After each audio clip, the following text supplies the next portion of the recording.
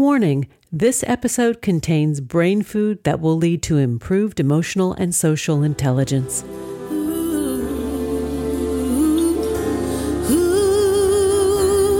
Hello and welcome to our new short format servings of consciously prepared brain food designed to improve your mental fitness. This is Lisa Cypers Kamen, your host. For more than 12 years, we've been proudly and consistently crafting harvesting happiness and sharing it with you.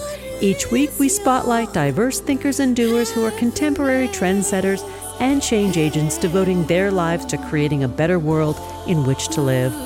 We invite you to listen up and change the way you think about human happiness. Our award-winning content is fresh, optimistic, and purpose-driven media that promotes well-being from the inside out. Alrighty then, let's dive in. This episode offers psychosocial education designed to inspire and motivate our listeners. The information provided does not constitute a therapeutic relationship nor a substitute for professional mental health care. If you are experiencing a mental health crisis, call 911, go to your nearest emergency room, or for listeners in the United States, text 988 for the National Suicide and Crisis Lifeline. Good morning, good afternoon, and good evening, wherever you are. Thanks for joining me on today's show, where you will learn how to achieve a clearer mind and a better life in 3 minutes a day. My guest today is Dr. Richard Dixey. He is the author of 3 Minutes a Day, a 14-week course to learn meditation and transform your life. He is a senior faculty member at Dharma College in Berkeley, California, a research scientist, and a lifelong student of Buddhism who holds advanced degrees in biophysics and the history and philosophy of science. Richard directed bioelectronic research unit at London Hospital before becoming CEO of his own biotech company.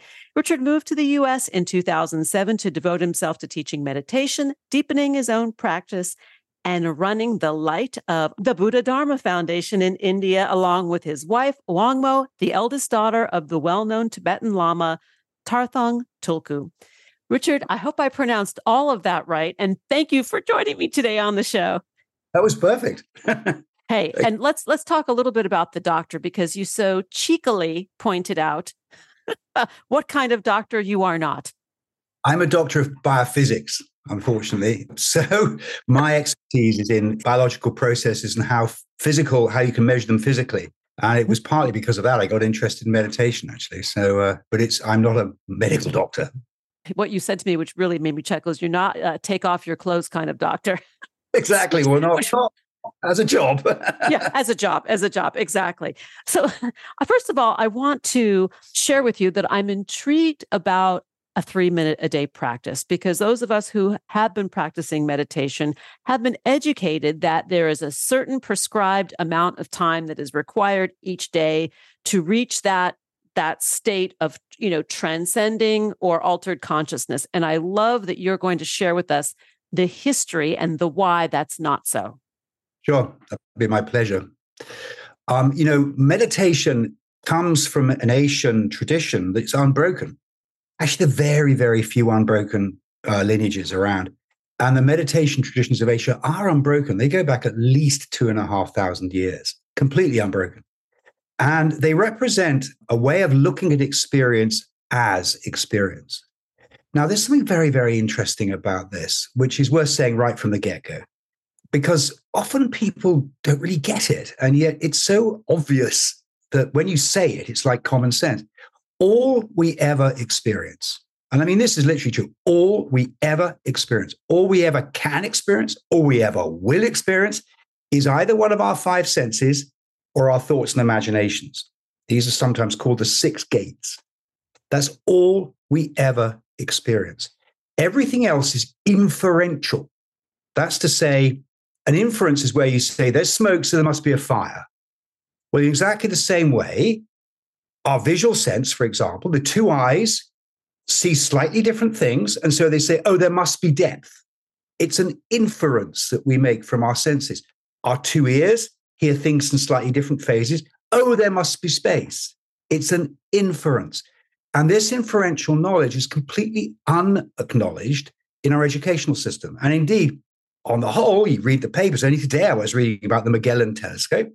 No one ever says these devices, which are incredible, and we're living in a golden age of scientific discovery, are nonetheless making inferences about what's out there.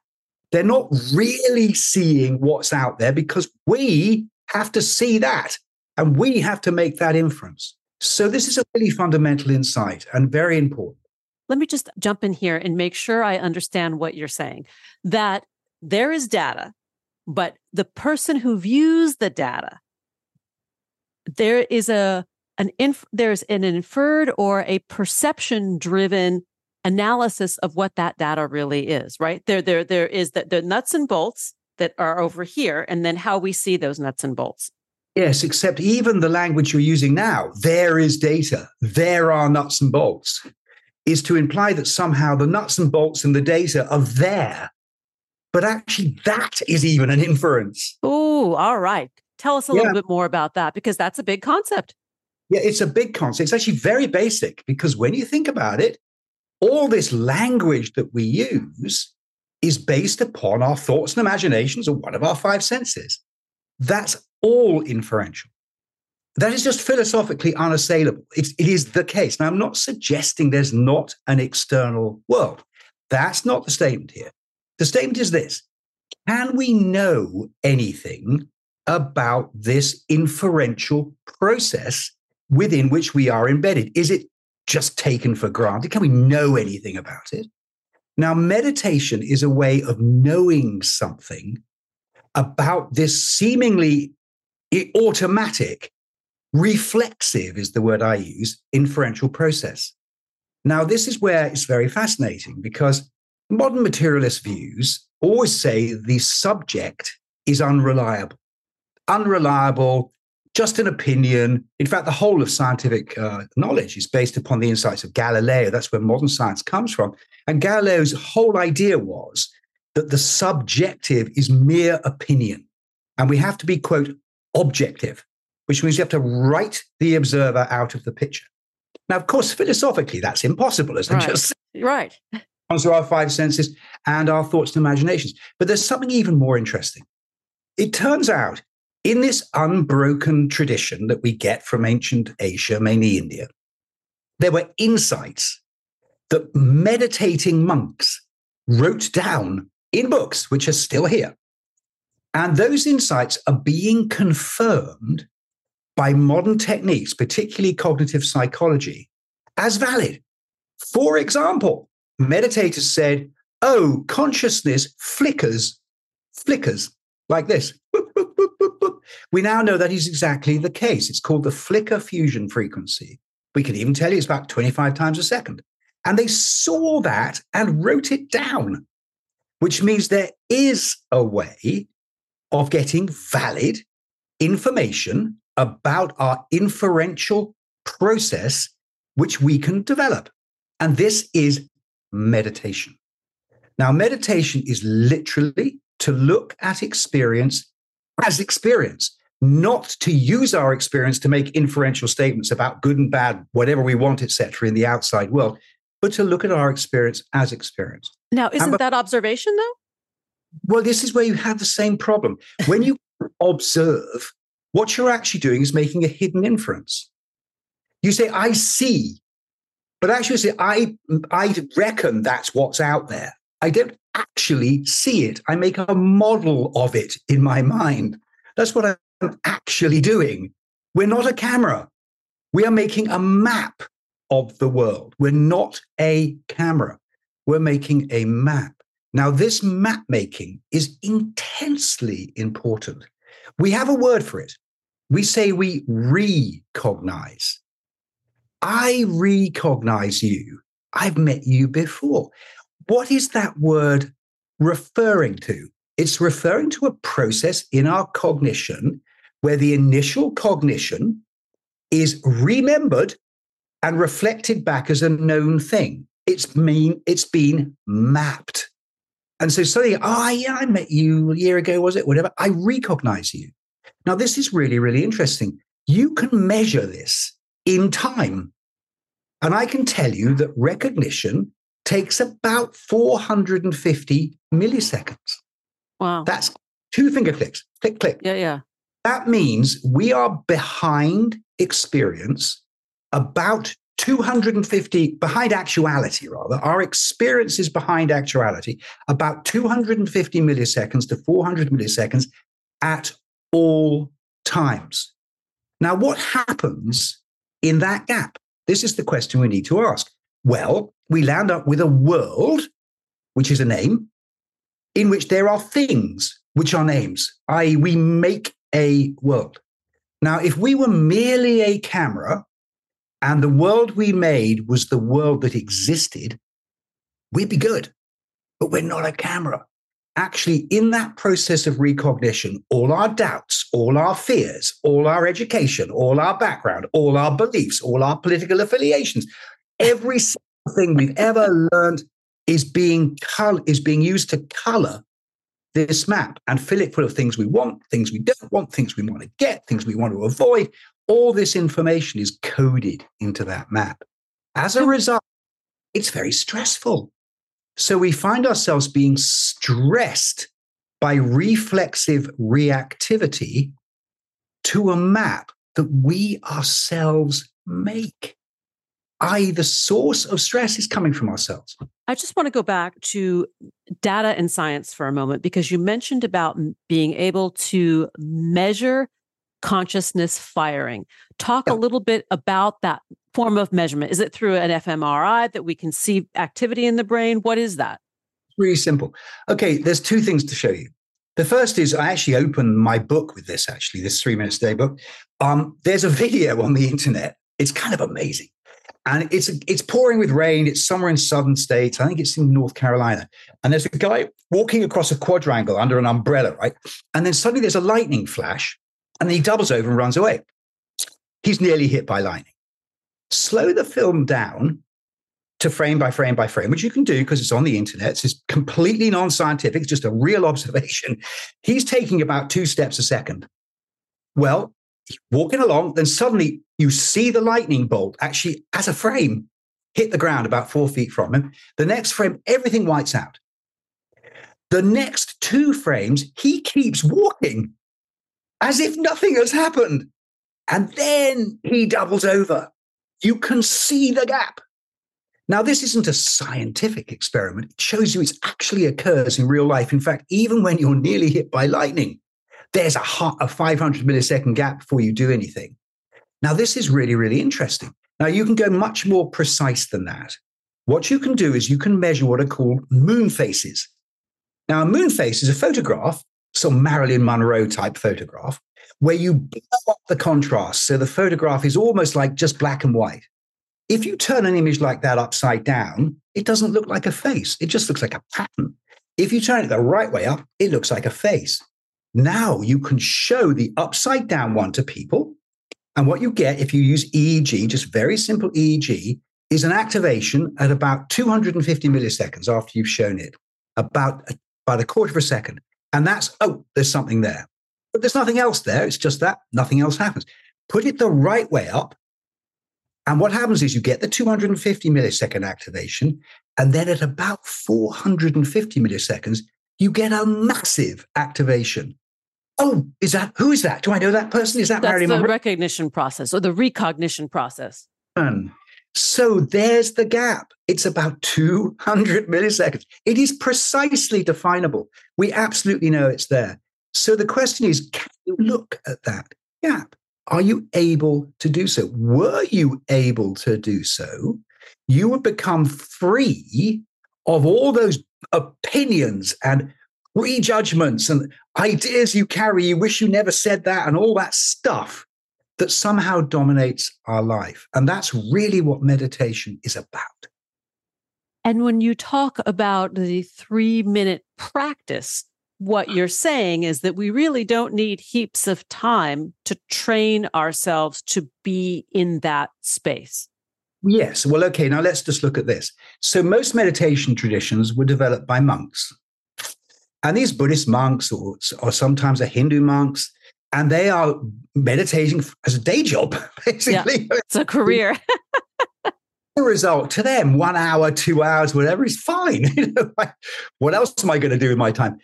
Now, actually you can develop the necessary insights to have a meditation practice in a much shorter time.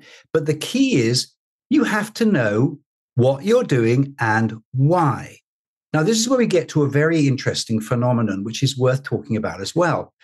We are going to take a pause, and when we return, we will continue the conversation with my guest today, Dr. Richard Dixey, the author of 3 Minutes a Day, a 14-week course to learn meditation and transform your life. To learn more, please go to richarddixey.com, and that's Dixey. On Facebook, you can find him at Richard Dixey, and there are a lot of them, so look for Richard Dixey 3. Here comes the pause. We'll be right back. Research tells us that happiness is good for our health. Happy people live longer, are more productive, and make better partners, parents, and professionals. Connect on Facebook at Harvesting Happiness and follow me on Twitter at Lisa Kamen for nutritious helpings of positive goodness. One thing I know for certain, happiness waits for no one, and at times we all need a little support. To learn more about cultivating sustainable well-being at home and at the office, visit harvestinghappiness.com to explore experiential online and on-site optimal lifestyle management consulting services, including recovery fortification and life crisis triage. And we're back talking with Dr. Richard Dixey about how to achieve a clearer mind and a better life in 3 minutes a day. Let's get back to it.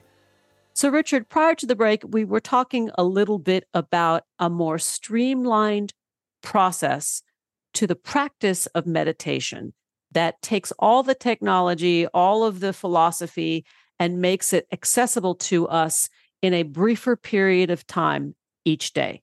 Talk a little bit about that. So we've touched on recognition and the fact that our recognition is reflexive. That's to say, it's happening again and again and again in response to what comes to our senses or our thoughts. Okay, now let's go into that in a bit more detail. I need to find a way of telling people who've never meditated what meditation is like. Now, the problem is meditation is not an object in the world. If I said, this is a cup of coffee, I could show you a cup of coffee and you'd say, oh, it's a cup. Okay, I get it, it's a cup.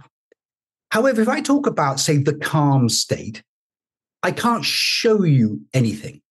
And furthermore, there are no words I can use to show you. Good example. Supposing I said to you, here's a piece of chocolate, and you'd never tasted chocolate. And then I said to you, well, it's brown, it's sticky, it's sweet, it melts in your mouth, it does all this kind of stuff. You would never, ever, ever have any idea what the taste of chocolate was until I gave you a piece of chocolate, at which point you go, oh, well, it's nice. Oh, that's chocolate. Okay, great. Now, in exactly the same way, what I'm doing in this book is precisely defining why you should look at a particular phenomenon, which happens in your own experience, and then giving a simple technique to identify it. Now, the key here is to understand concentration, because concentration is absolutely the key to the lock. Now, I mentioned that we are reflexively reacting to a map that we make approximately 20 times a second, about which we are unconscious. Honestly, they should teach this in school. I mean, really, reading, writing, and meditation would be a really good 4th grade syllabus, but it's not taught. So we're unconsciously reacting to that map, and we think the map is real, when actually the map has been conditioned, colored by our own preconceptions, memories, history, etc. So what we have to do is to find a way of accessing that map. Now, as long as we are reactively responding the whole time to this map, we're being stirred up like a glass of water with a bit of mud in it, stirred up, stirred up, stirred up. What we have to do is settle. Now, if we can learn to settle, to become calm, this is called shamatha, we will see clearly, just like the glass of water settles and suddenly the water is clear. And the word for seeing clearly in the old language is vipassana. Passana means see, and V means clearly or directly see. Okay, how do we do that? Well, we've all been taught to concentrate. So, little Johnny gets told by his mummy, concentrate. And at school, we're taught to concentrate the whole time. This type of concentration is, technically speaking, called adverting. You advert your concentration to a particular object, which is where the word advertising comes from. It takes your concentration, advertising. So here we are adverting our concentration. The problem is adverting is brittle. That's to say, if you concentrate on one thing, merely adverting to it, when a sound happens or a thought happens or any kind of other thing happens, you immediately advert to that. So you get this experience of being pulled around left and right by being adverted to other objects. That in itself can never achieve a calm state. And this is why there are so many people who say, oh, I tried meditation, but it didn't work for me. It didn't work for them because they tried to advert their concentration as if that was the whole task. Now, it's because of this misunderstanding that people often say, oh, meditation is about having no thought, or they have to go and meditate in a quiet room with absolutely no sound. All these ideas are wrong. They are actually wrong. And this is because there's a second part of concentration. And this is where the ancients have a great gift for us. The second part is savoring. Technically, it's called vikara. So the idea is you lift a cup of coffee to your lips. That's adverting. Taste the coffee. That's savoring. So one of the things I do very on in this book is distinguish adverting from savoring. Now, if you can savor your experience, it becomes stable. In fact, you can savor total silence without any sense input at all. Now, that state of savoring is intensely valuable because once you begin to savor experience, I actually inhabit your experience instead of reacting to it. You find you become much less reactive. And as a result, you become clearer. That's called vipassana. And so you start having alternatives, which you can see clearly, which happen despite your itch to just react based upon. Yes. Oh, that is the blessing of meditation. Now, we live in a world where we're carrying around portable computers, mobile phones, which are designed to capture our attention. The level of reflexive reactivity in our culture is going up and up and up and up. Now we have ChatGPT doing even more sophisticated adverting, capturing our attention. As a result, people are feeling disempowered. They're feeling stressed. They're emotionally frazzled, exhausted by their experience.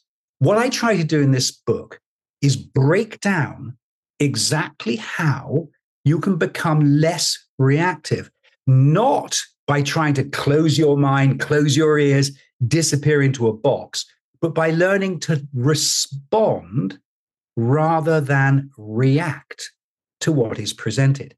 If you can do that, you get an enormous benefit, which is literally pervasive across the whole of your experience. Because remember, all your experience is just the five senses or thoughts and imaginations. There is nothing else. And once you get this basic life skill, you have the taste of meditation, just like the guy who gives you a piece of chocolate has given you the taste of chocolate. And that's what I try to do in this book. And I made an app so you can put it on your phone. And the deal is really simple. I try to explain, and I think I'm pretty good at it, what I want you to do. Then you just do it for 3 minutes a day for 7 days. Then there's another exercise. Do that for 3 minutes a day for 7 days. By the end of 14 weeks, it's about 5 hours in total, but it's literally the time it takes to drink a cup of coffee. You will find that you know what meditation is. Now, if you then want to go on and sit for 8 hours and whatever, you can, of course. But if you just want to be more creative, or you just want to be less stressed, or you just want to take some time out during the day, just 5 seconds, where you step outside the reactivity, you can. So meditation is a basic life skill. You can learn it just like learning the violin. It really isn't mystical or complicated in any way. Well, I think that presenting this as the concept of savoring is very user-friendly. The other thing I think that you touch upon that is valid for, I'm going to say all of us, is our nervous systems are so activated by all of the technology that we're surrounded by, and what that technology, where it taps into the brain, and thus the nervous system. So the ability to be able to work with that and settle, as you describe it, is hugely helpful, and it makes it accessible. Really interesting. There are lots of scientific studies talking about how this technology taps into the brain. This is typical scientific language. Now, actually, yes, it does tap into the brain, but that isn't going to help you deal with it. The fact that a neurophysiologist can tell you which part of your brain ChatGPT is activating does nothing for you. You get this piece of information. So bookshops are full of books. 101 Ways to Be Happy by some clinical physiologist or something, or neurophysiologist. These are not going to work. What you have to do is take control yourself of your own cognition.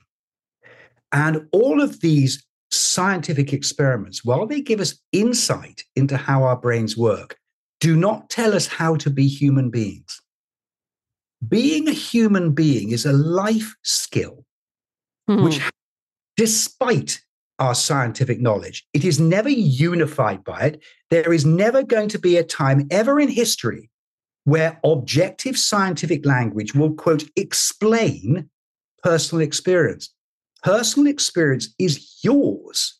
The trick is, can I live a better life if I become less reactive? It is so obvious what the answer is to that question. One hardly needs to ask it, but that is what meditation gives.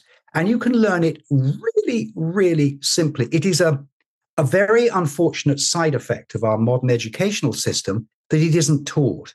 And as a result, people are crippled by reactivity they don't understand, because it's happening so fast and it's happening all the time in front of them, like I'm clicking my fingers, that they never, ever get to grips with it.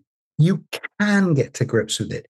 You can find yourself with calmness and the ability to look at things in a fresh way, almost like magic, just because you're not reacting. And the reactivity is coming from you. What these clever people are doing is they're learning what triggers you and triggering you. But if you can rest in cognition rather than recognition, you are totally free of them. They can't touch you. You have become free yourself. And this is what meditation is for. It's to make you free yourself. And so to me, this is a fundamental life skill. And I'm really, really excited to present it in a way that I think people can approach.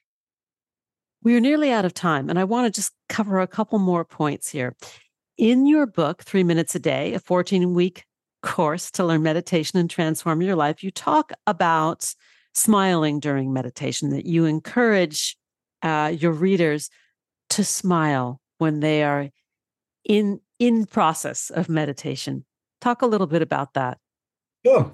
Now, reactivity is tense. It's a state of tension. As you react, you become tense. And indeed, a lot of people try to meditate. And that attempt to try to meditate is actually tense, makes you more reactive. Yeah. Now, when you look at the classic image of a meditator, and that's nearly always a Buddha image, and there are Buddhas in every bathroom now. Everybody's got Buddhas, they're everywhere. You look at the Buddha, he's always smiling. Little smile, not a big smile, it's a small smile. And why is that? Well, it turns out that if you look at the old meditation manuals, they say that sukha, which is happiness, is a precursor to samadhi, which is calm awareness. Now, the interesting thing about smiling is when you smile, you feel happy. It's the weirdest physiology. If you ever smile, you immediately get this little feeling of happiness. It's not a strong feeling, it's just a slight feeling.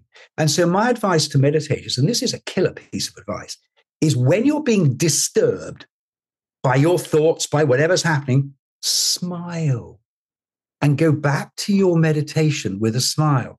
That calms you and makes you less reactive. So you can then engage with your meditation more efficiently. And this is one of the little tips. I've got lots of little tips like that in this book. Just help us navigate our internal experience. And finally, let's talk about thoughts that rise and fall in meditation. And you teach us that thought is not the enemy in meditation. Let's talk about this. Mapping. It all comes back to mapping. All mapping is thoughts. It is because of our ability to learn from our experience that a naked ape has gone from being eaten by saber-toothed tigers on the savannas of Africa to driving around in a Ferrari. That is literally what did it. It was the map. We can take experiences, remember them, and apply them to our current circumstances. They appear as thoughts. Thoughts go, is it this? Is it that? Is it this? Is it that? They're always flying around trying to work out what the best map might be. So thoughts are a ubiquitous part of our inner experience. They're not going to stop. The idea that thoughts would stop is like saying stop breathing or something. They're part of our physiology. Now, thoughts are protective. The whole map is protective. This is why we never want to read good news. We only want to read bad news. It's not because the newspaper moguls are evil people. It's because no one buys a newspaper with a headline, something went well. They buy the newspaper because it said something went badly. Why is that? Our map is interested in bad stuff because it wants to know whether it should change behavior so it doesn't happen again. That's what the map does. So we have this paranoid, it's almost like, I always used to say, it's like a maiden aunt. It's like a paranoid maiden aunt who's always saying, don't go out, don't do this, don't do that. Always saying, don't. And this paranoid advisor is reflexively triggering according to what happens in our senses. So as long as we live in the control of this advisor, thoughts are going to be an enemy, like a prison, imprisoning us in paranoia. Once we get less reactive, thoughts come and go like clouds in the sky. They're not an issue. And furthermore, some of them can be very helpful. So you end up going, oh, that's a good idea. You're suddenly using your map to help you navigate your life rather than your map being a prisoner that makes your life a reactive, exhausting trial from one day to the next. And again, it all comes down to one simple thing: learn to meditate. Simple as that. Richard Dixey, thanks for spending part of your day with me. We've been talking about 3 minutes a day, a 14-week course to learn meditation and transform your life. To learn more, please go to richarddixey.com, and that's Dixey. On Facebook, you can find him at Richard Dixey with the number 3. Be aware, there are many Richard Dixeys, and that's Dixey. Thank you so much, Richard. Pleasure to talk to you. Thanks for joining us on Harvesting Happiness today. This is Lisa Cypers Kamen on behalf of my guest, Dr. Richard Dixey, wishing you kind thoughts, kinder words, and the kindest of actions. Until next time, remember, happiness is an inside job. Happiness is your inside job. Please go out and rock your day, and remember to be kind to one another. Keep harvesting your own happiness anytime and anywhere from the comfort of wherever you are. Subscribe, listen, and share hundreds of downloadable episodes from our mental muscle toning libraries at harvestinghappinesstalkradio.com, toginet.com, iTunes, Google Play, Amazon, Spotify, or wherever you get your podcasts. To learn more about my global consulting services, please visit harvestinghappiness.com. Spread more joy by liking us on Facebook at Harvesting Happiness and following me on Twitter at Lisa Kamen. Harvesting Happiness is produced by me, Lisa Cypers Kamen, Andrea Mungeli, Robin Boyd, Andrea Daly, and the awesome team at Podfly Productions, including Eric Begay, Kimberly Beck, and Alec Gus, in collaboration with TogiNet Radio, KBUU, RadioMalibu.net, and is available on PRX, the Public Radio Exchange.